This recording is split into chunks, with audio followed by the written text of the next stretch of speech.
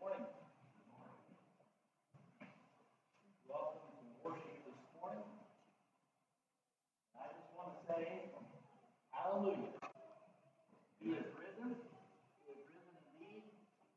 And we serve an awesome God. And I am so inspired this morning from the starting out of Ken's Sunday school opening, talking about how we can be right with God and settle our differences outside the court so we don't have to be at the white throne of judgment. And then we went into Sunday school and we talked about the inheritances and the promises of God through Abraham. And then we discussed about our security and who God is. And I'm just inspired because we're going to start out reading. If you would turn to Ephesians 1, and we're going to read 14 verses. In Ephesians 1, verses 3 through 14 in the Greek, the original Greek context, it's one sentence. And just like Paul was so excited to tell you this, that he just couldn't stop. He just kept talking. He just kept talking. I think you're going to see why he was excited. Let's read Ephesians 1,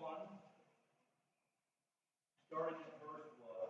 Paul, an apostle of Jesus Christ by the will of God, to the saints who are in Ephesus and faithful in Christ Jesus, grace to you and peace from God our Father and the Lord Jesus Christ. And that is our prayer today as we welcome everyone.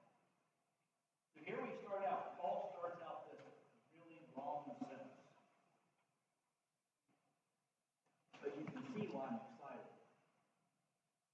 And I'm talking to believers here this morning, and those that aren't a believer that will get you excited to want to be a believer. We have a wonderful promise. We have good news. And I'm just convinced I don't want to talk anything negative. There's so much darkness out there in this world. We need to hear the positive. We need to get excited. I think this is exciting. So here we start out in verse 3. Blessed be the God and Father of our Lord Jesus Christ, who has blessed us with every spiritual blessing in the heavenly places in Christ Jesus, just as he chose us in him before the foundation of the world, that we should be holy and without blame before him in love, having predestined us to adoption as sons of Jesus Christ to himself, according to the good pleasure of his will, to the praise of the glory of his grace, by which he made us accepted in the beloved. In him we have redemption through his blood, the forgiveness of sins according to the riches of his grace, which he made us abound towards us in all wisdom and prudence, and having made known to us the mystery of his will, according to his good pleasure, which he purposed in himself, in the dispensation of the fullness of times, he might gather together in one all things in Christ, those which are in heaven and which are on earth, in him. We also have obtained an inheritance, being predestined according to the purpose of him, who works all things according to the counsel of his will, that we who first trusted in Christ should be to his praise and glory. In him you also trusted, after you have heard the word of truth, the gospel of your salvation, in whom also having believed, and you were sealed with the Holy Spirit of promise, who is the guarantee of our inheritance until the redemption of the purchased possession to the praise of his glory. Hallelujah. So look at all those words. Adopted, accepted, redeemed, sealed, secured. As a believer in Christ Jesus, that is exciting. good news. And that keeps us going every day. I don't know if any of you have ever read, there's a short little book now. Roy Hession is the author. He wrote a couple on Calvary Road. One was We Would See Jesus. And I think the third chapter, he talks about seeing Jesus as all we need. And one of the things he explains is you just need to read over and over it again, but it's so true. Is Jesus enough? Is Jesus who he says he is? And it says it's not the hungry seeking bread. It's the bread seeking hunger. It's not the sorrowful seeking joy. It's joy seeking sorrow. So it's all about him. He loves us. He's accepted us. He's guaranteed our salvation. He's seeking us. Hallelujah. So, you think about chosen. You remember in grade school, recess, playing dodgeball or whatever it is, you would all line up and you had these two people choosing teams. You know how it was. Austin, you got chosen first. You know how it was. Really was mad you got chosen last. God's chosen all of us first. We don't have to worry about it. Well, I'm going to read, Clem asked for reading of 1 Corinthians chapter 10. So, if you would turn there.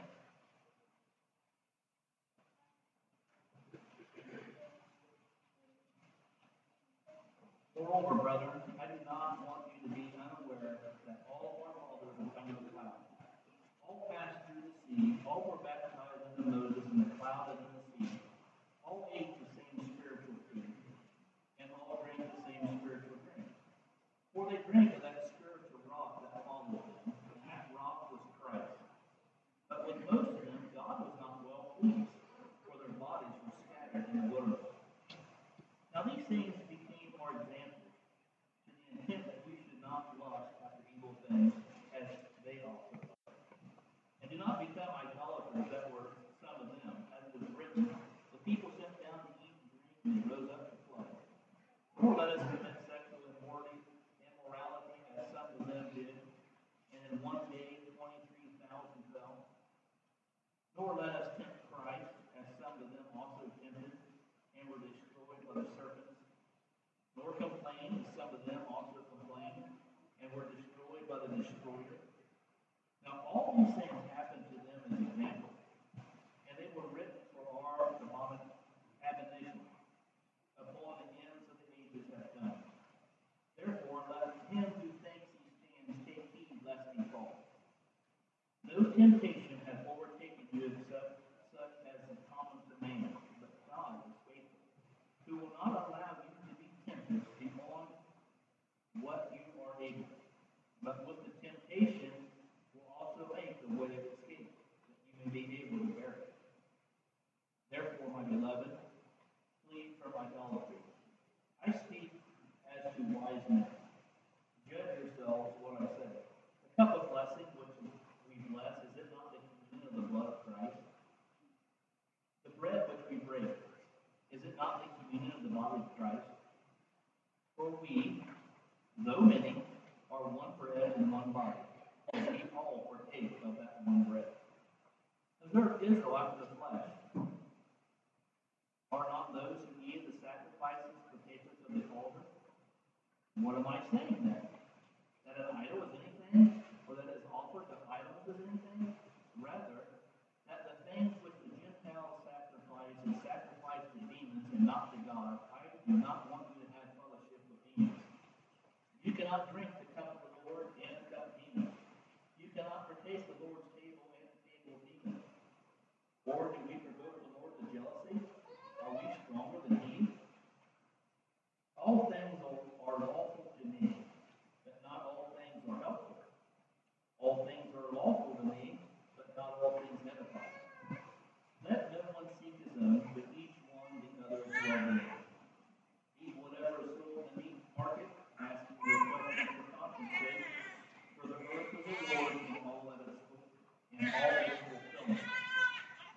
If any of those do not believe invites you to dinner, and you desire to go, eat whatever is set before you, asking no questions for conscience sake.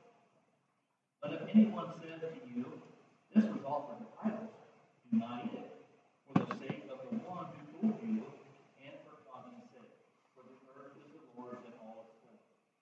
Conscience, I say, not your own, but that of the other. For why is my liberty judged another man's conscience? But if I partake with thanks, why am I evil spoken of for the food over which I give thanks? Therefore, whether you eat or drink, or whether you do all in the glory of God. Give no offense, either to the Jew or to the Greek, or to the church of God. Just as I also please all men in all things, not seeking my own profit, but the profit of many, that they may be saved. There is a lot in this chapter, and I don't want to take away from Clint. One thing that really stood out to me, and if you look in chapter 9, I'm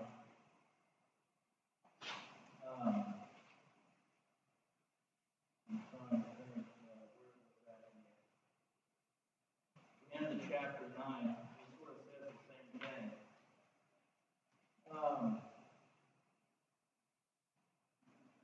I'm going to break in here. I just want to start here in chapter 9:21. To those who are without the law was without the law, not being without law towards God, but under law towards Christ, that I might win those who are without the law. To the weak I became as weak, that I might win the weak. I have become all things to all men, that I might by means save some. Now this I do for the gospel's sake, that I may be partakers of it with you. It ends up in chapter 10, saying sort of the same thing. Just I also please all men in all things, not seeking my own profit, but the profit of many, that they may be saved. So, in my mind, I'm thinking, grounded in truth, but yet have a relationship.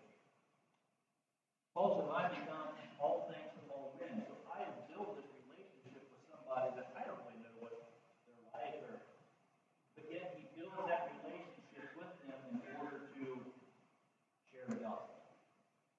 And I think, like I said earlier, in this day and age, there's a lot of people seeking truth, seeking something stable. And I think as believers, it's an opportunity, just like Paul did, not for his glory, but for the glory of God. But to build a relationship, care about people, and tell the love of Jesus to them. We have a lot to be thankful for this morning. And we're going to come before the Lord in prayer. And I'm going to ask Phil if you would lead us in prayer this morning.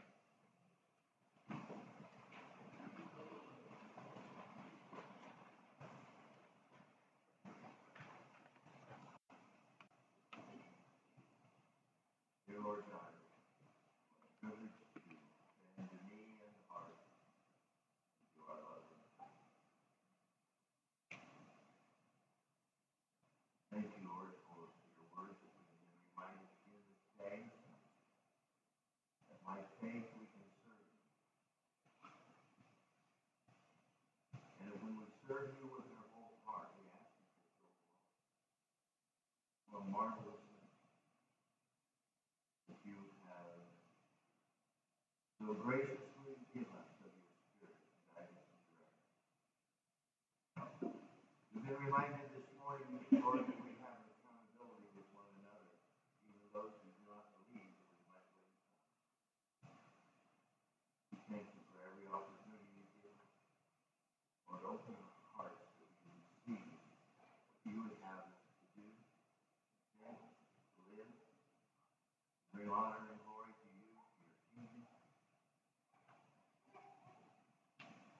Lord, we thank you that you have promised to come again. And we pray that even so come, Lord Jesus. Lord, we are keenly aware that the mess that is around us in this nation and on the globe this day. We wonder where we are, and knowing that you know all things. Give us wisdom to know how to discern the times and what you would have us, how you have us to live, to fulfill what would be pleasing in your sight, what would add souls to the kingdom, what would strengthen the body of Christ. Lord, we just pray this day to give you his plan.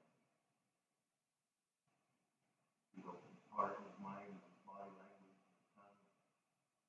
Every one of us who listen, my Father. Above all, we would be open to you. Pray that this day would be a pivotal day. The day that we would take giant steps forward in serving you.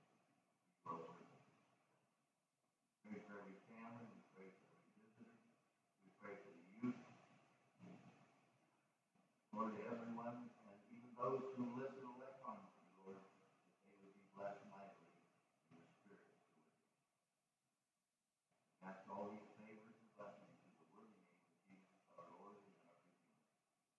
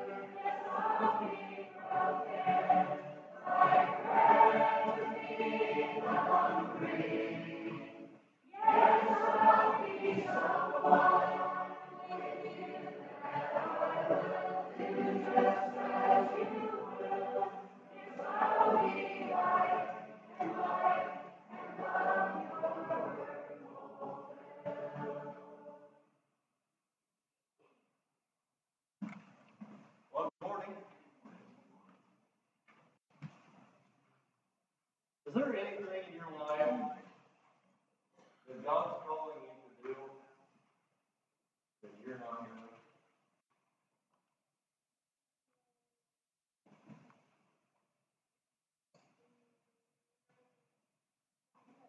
As we begin, I want to read you a few names, and if you recognize any of them, I want you to raise your hand. Samuel, Shaphat, Volta, Jediel, Jedi, Amiel, Sether, Nabai, Gael. Okay. Not what I thought.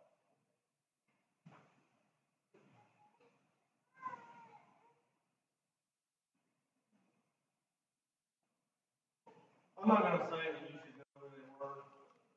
Fact is, they're not. Doesn't work out. But there was a day when everybody knew those men. These men were leaders. These men were respected in their community and in their family. Every one of those men was a leader.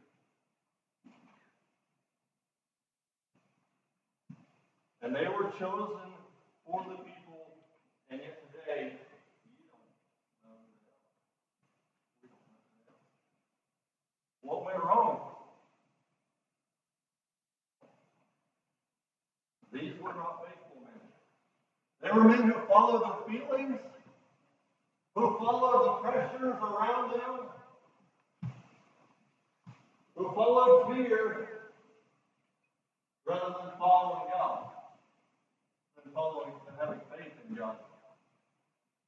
They went along with the crowd, and so they're lost in history, and even though in their day they were important men, they aren't today. today. They did not leave a legacy, but the impact of their decisions and their leadership lived on for a long time. The fact of the matter is, one of the truths we'll see this morning is it doesn't matter how important you are today. It doesn't matter how many friends you have, or how many likes you have, or how many followers you have. If you're not living a life of faith and encouraging others to follow God, to obey God, then you too will be forgotten. And it's not about us. It's not that any of us want our name remembered. But men who are faithful are not remembered. I want to share two other names with you. Perhaps you've heard of Joshua or Caleb. I see heads nodding. You know those names. But there is a day when the name Joshua and the name Caleb didn't mean any more than the name Paul, Tyre, Gideon, or Shammua. They were all leaders in their communities. They were all chosen by the people to serve the people. And yet 10 of them, you don't recognize their name. And you do recognize Joshua and Caleb. We think of courage and great faith in God when we hear those names. And we think of disobedience and cowardice and weak leadership when we think of the other things. So my question for you today is, how are you living and how are you causing or influencing others to live in your life? My goal this morning is, as Hebrews 3:13 says, to exhort one another daily what is called today, lest any of you be hardened in the deceitfulness of sin. And that we can learn from the chapter that Jeff read for us in 1 Corinthians 10, that these things, specifically speaking, in a section there of Numbers 13 and 14, where we're going to go through a little bit, these things were given to us for an example so that we could learn, so that we don't have to go down the same path that they did. So it happened to them for examples. It's written for our admonition upon whom the ends of the world are come. That's us. Wherefore let him that thinketh he standeth take heed lest he fall, it goes on there and says. Today, if you will hear his voice, Hebrews 3 says, harden not your hearts as in the day of provocation, in the day of temptation in the wilderness, when your fathers tempted me, proved me, and saw my works 40 years. Take heed, brethren, lest there be in any of you an evil heart of unbelief and departing from the living God. If you're here this morning and you have a heart that is departing from God, you're who I care about this morning most. And this message is for you. Are you living a life of faith or a life of doubt? Are you seeing grapes or are you seeing giants in your life today? And we'll get to that in a little bit. But my heart is that none of us would be wasting years in the wilderness. You can turn in your Bibles to Numbers chapter 13. We're going to work through this chapter a little bit this morning. The Hebrew people had just been rescued out of 400 years of slavery in Egypt. They had walked through the Red Sea. They watched the Egyptian army drown behind them. They'd been miraculously guided through the wilderness. They'd been promised a land flowing with milk and honey. They had experienced many things, miracle after miracle, blessing after blessing. All they had to do was trust and obey God, it seemed. But I wonder how much different I am oftentimes as I've seen God's miracles. I've seen Him work. And yet I get to a place, and He already gave me His promise. He's already told me the truth about the situation. And I can't move forward. Back to the question I asked at the beginning, what is there in your life that God's calling you to do that you're not doing?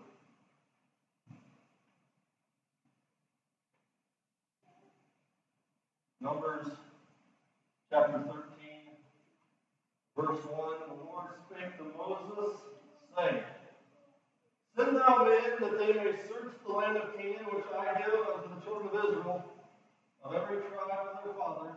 Okay, right here he says, I'm giving you the land of Israel. Now, we're just going to start off with that promise from back then. Right after they crossed the Red Sea, or right after the Egyptians were drowned behind them, Moses said this. In Exodus 15, verse 14, speaking of the people of this land that they were heading to, the people shall hear and be afraid, sorrow shall take hold on the inhabitants of Palestine, then the dukes of Edom shall be amazed, the mighty men of Moab trembling shall take hold upon them, all the inhabitants of Canaan shall melt away. Fear and dread shall fall upon them, by the greatness of thine arm, they shall be as still as a stone, till thy people pass over, O Lord, till thy people pass over, which thou hast purchased, and you bring them in and plant them. That was what Moses said about this, what God was going to do. I mean, that was what God had told him he would do. And here he says he's given a plan. He says that they may search out the land of Canaan, which I give unto the children of Israel, of every tribe of their fathers you shall send a man. This is speaking of the spies that get sent out. Every one a ruler among them, it says. And Moses, by the commandment of the Lord, sent them from the wilderness of Paran, and all those men were heads of the children of Israel. Now, this here does make it sound like this was God's idea. It says God commanded. But when we read in Deuteronomy chapter 1, which is written 40 years later, perhaps it's written looking back on what happened. And what it says in Deuteronomy chapter 1, verse 22, it says, you came near to me, every one of you, and said, we will send men before us if they search out the land and bring us word again by what way we must go and what cities we shall come. And the same pleased me, and I took 12 men of you, one of the tribe, and they turned and went up and checked it out. So what I get from that is this was man's idea, this plan. They didn't need to do this. God had already promised them the land. This was their idea. They said, we don't want to just go into this without knowing what we're getting into. So let's send some spies out and let's see what we're getting into. And God was okay with that. It reminds me, I think I brought this up last time I spoke about Gideon again. Where God does this for his people. When we are confident, when we're not sure, he says, okay, he lets us go with our idea. And Gideon, he was afraid, and he said, well, go down into the camp and listen to them, and you're going to find out that they're already defeated. And so Gideon did that, and it gave him great courage. But in this case, I don't know. God told him to go. They're going to go in there, and they're going to see the abundance of the land. They're going to see this place that God's going to give them, and it's going to look pretty awesome. But there's also going to be big obstacles there. So there's two ways of looking at that. This is really scary, or, whoa, you mean God is going to get rid of all these giants? God's going to defeat all of these people, these walled cities for us? You know, that's one perspective they could have had. But they didn't have that. They had a perspective of fear when they went in here. But, so this, I don't believe this was necessarily God's original design for the spies to come based on Deuteronomy chapter 1. But here it says that he sent them. Then verse 4, I won't read through all the names. That lists the names of the spies and the tribe that are from. Verse 16, these are the names of the men which Moses sent to spy out the land. And Moses called Hoshea, the son of Nun, Joshua. And Moses sent them out to spy the land of Canaan, and he said to them, go up this way southward, go up to the mountain, see the land, what it is, and the people that dwell therein, whether they be weak or strong, few or many, and what the land is that they dwell in, whether it's good or bad, what the cities are like that they dwell in, or whether they're in tents or strongholds, and what the land is, whether it's fat or lean, whether there be wood there or not, and be of good courage and bring of the fruit of the land. Now, the time was the time of the first ripe grapes. So they went up and searched the land from the wilderness of Zin to Rehob as the men came to Haman. And they ascended by the south and came to Hebron, where Ahiman and Shishai and Talmai, the children of Anak, were. And we'll read about them a little bit on down. Now Hebron was built 7 years before Zon in Egypt. Zoan in Egypt. That gives a little bit of timeline there, some history of Zoan, but we'll go into that. And they came unto the brook of Eshcol and cut down from branch with one cluster of grapes, and they varied between two upon a staff, and they brought of the pomegranates and the figs. The place was called the Brook Eshcol because of the cluster of grapes which the children of Israel cut down from thence. And they returned from searching of the land after 40 days. So they went and they searched this land out for 40 days. And I wanted to put a map up there this morning. I didn't get it done so you can see this, but they traveled nearly 500 miles. That's like going from here to Pittsburgh, Pennsylvania and back. Or from my house to Chicago, Illinois and back. I mean, they traveled a long way as they searched out this land. And it averages out to like 13 miles a day across the 40 days. But they covered some ground. And even this place, I mean, you saw the pictures, in the books or the paintings or the coloring books of the two men carrying, a picture of grace between them. That's just kind of how it describes it. I don't know exactly what it looked like, but that's hard to imagine a cluster of grapes that big. When I was dating my wife in Southern California, we were down there one time and we stopped along a vineyard, and they were huge clusters of grapes. Those grapes were giant, but nothing even close to needing two men to carry a cluster. So it's hard to imagine what that cluster may have meant, or if it was actually one cluster of grapes. But they carried that cluster of grapes 70 miles. The way I figure the distance there from that Eshcol area of the valley of Eshcol back to where they were, two men carried them grapes for quite a way. That was a big job, and they brought pomegranates and figs, and I'm sure that they rotated between the 12 of them, took turns doing it, but they went to some work to bring that back. So here we are. They checked it out. They traveled 500 miles. They've been going over a month. They're carrying all this fruit of the land. And in verse 26, they went and came to Moses and Aaron, to all the congregation of the children of Israel, to the wilderness of Paran, to Kadesh, and brought back fruit unto them, and unto all the congregation, and showed them the fruit of the land.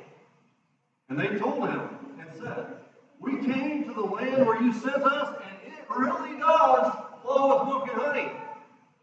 Like, you weren't kidding. Check out this fruit. They were impressed. And that was true. Then they get into verse 28. Nevertheless, the people were strong that dwell in the land, and the cities are walled and very great. And moreover, we saw the children of Anak there. And we'll find out in the last verse that those are giants. And the Amalekites dwell in the land of the south, and the Hittites, and the Jebusites, and the Amorites dwell in the mountains.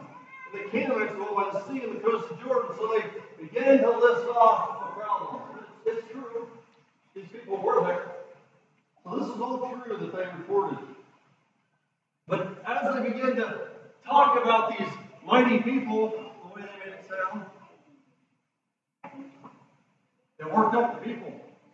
And then there becomes a spirit of fear that takes hold of them, and they're getting upset. Like, we can't do this. So in verse 30, Caleb, we can find from Joshua 14 that Caleb was about 40 years old at this time. And it says he stood up, he stilled the people before Moses, and said he spoke truth into an environment of fear, an environment of frustration perhaps. He spoke truth. He said, let's go up at once and possess it, for we are well able to overcome it. Now, he knew that they weren't big enough. He saw those people too.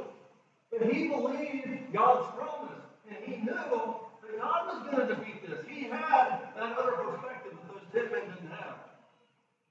As he walked through that land. But the rest of them were not on board. And they began to exaggerate and manipulate and lie. We'll find out ultimately.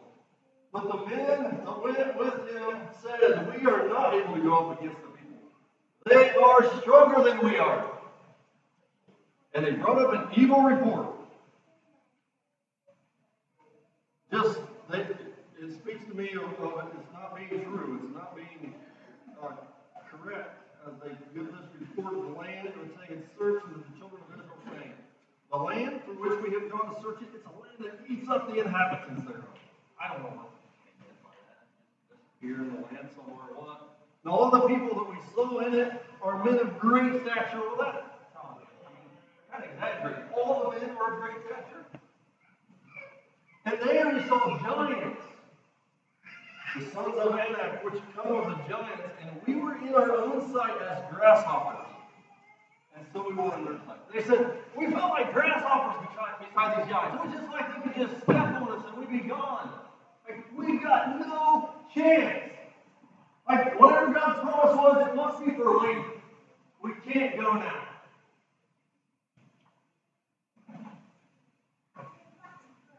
These men had faith in giants rather than faith in God.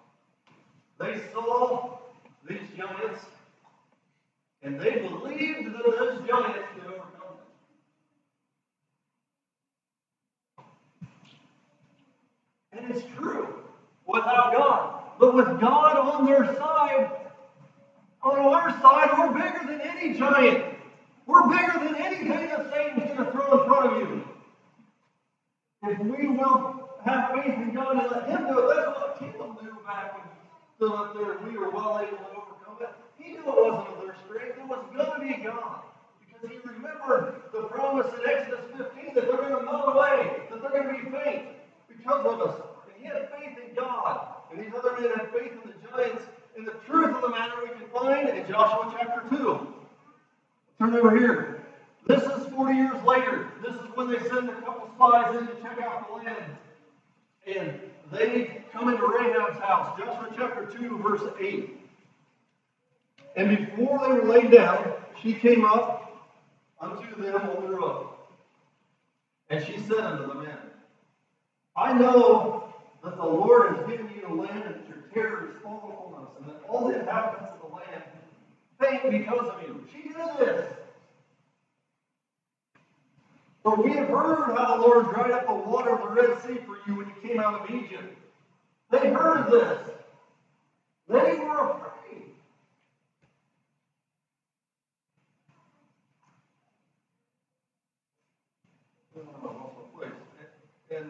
And what you did to the two kings of the Amorites, which were on this other side of Jordan, Sihon, and all of them, you utterly destroyed, because that hadn't happened before the first time they were there.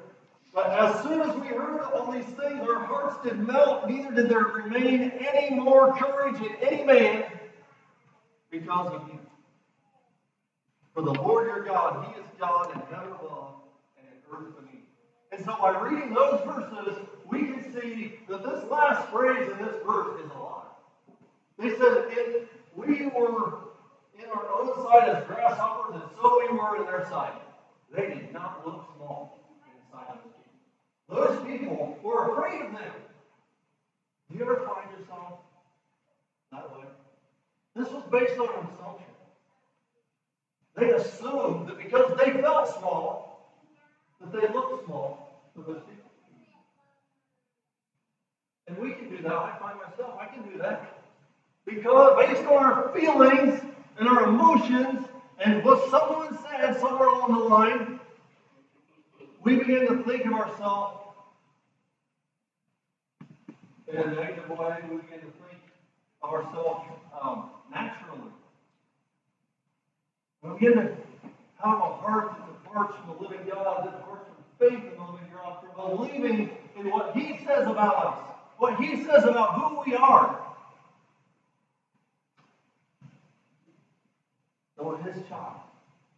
And that He's given us everything we need to live a godly life, to overcome. These people did not look small in the sight, but that's what they assumed. Assumptions are oftentimes wrong and get us into a lot of trouble.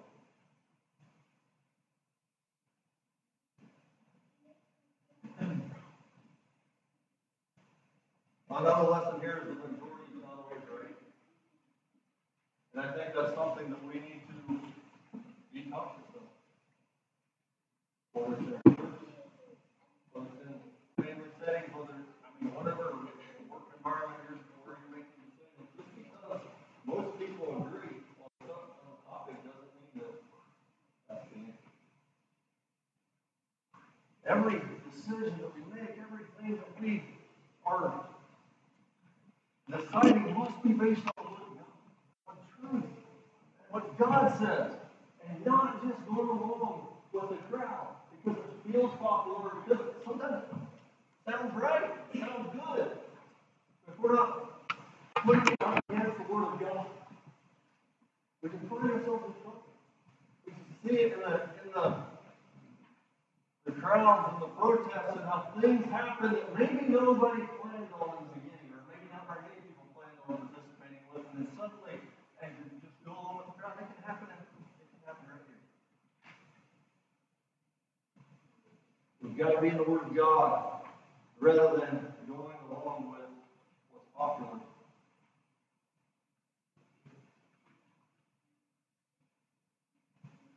So are you seeing grace, or are you seeing the giants in your life? Are you believing that God will give you strength for every moment and every mountain and make a way where there is no way? When you hear words like stage 4 cancer, or COVID and ventilator, or I don't love you anymore, or we don't need your job position at work, how do you respond?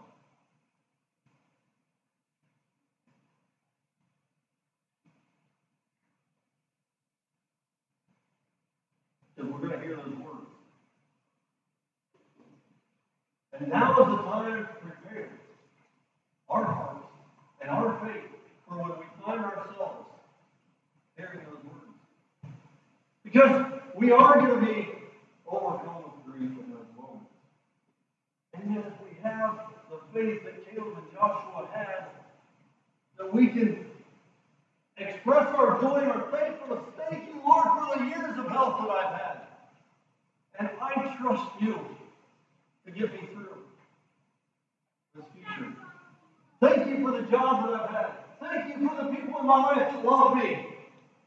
Even though this person has hurt me so bad. And I trust you. Lord, whatever brings you maximum glory is what I want in my life. And when we have a heart that wants to honor God, and a heart that is prepared to realize that these things are going to come. These difficult times are going to happen. That we can say, my God is able. This is hard. This is not easy. But I believe that God can see me through.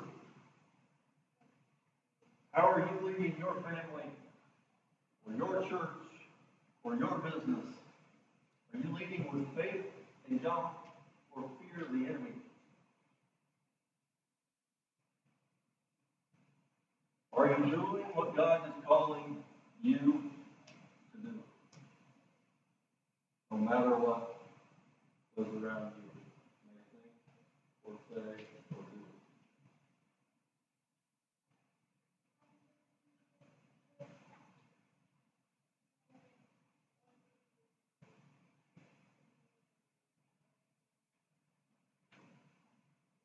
John 10:10 says, I've come that you might have life and that you might have it more abundantly.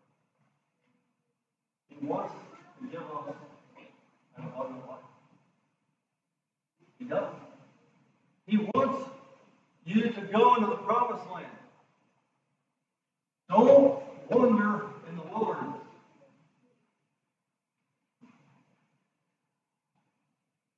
He wants to prosper you. The beauty of the prosperity gospel is this. It's not that God may prosper you, but it's the equating of prosperity with money or things or health or circumstances.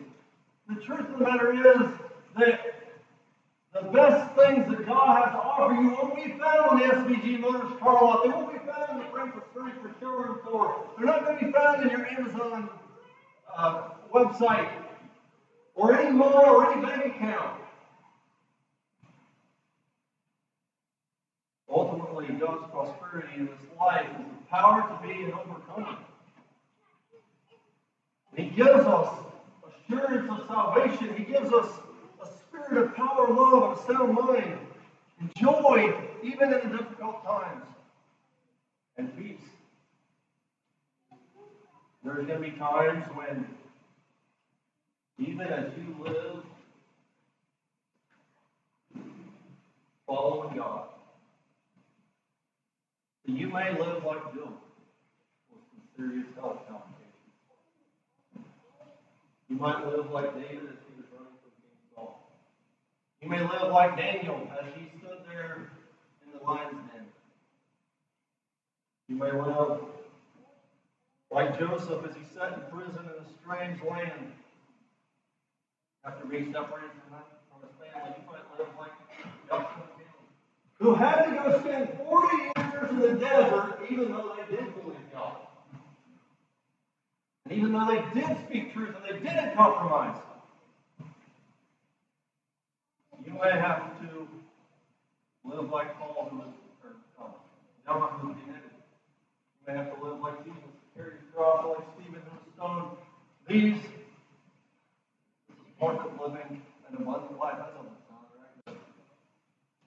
We're not talking about a natural life here.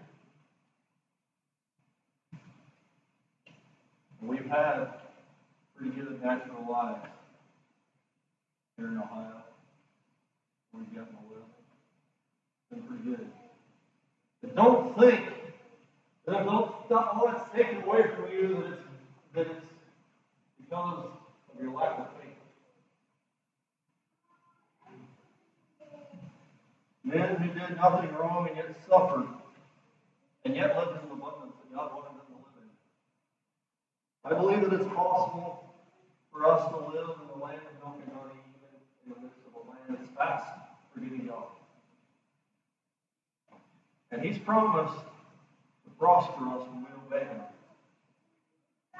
Don't go to the wilderness. Don't waste your life. Vision, caution, say, redeem the time because the days are evil. Don't compromise. You've got something in your life that God is calling you to do. Do it. Do it. It will work out every time because what He has begun, you will finish. You will complete. You can count on God. So see the grapes. Let God take care of the giants.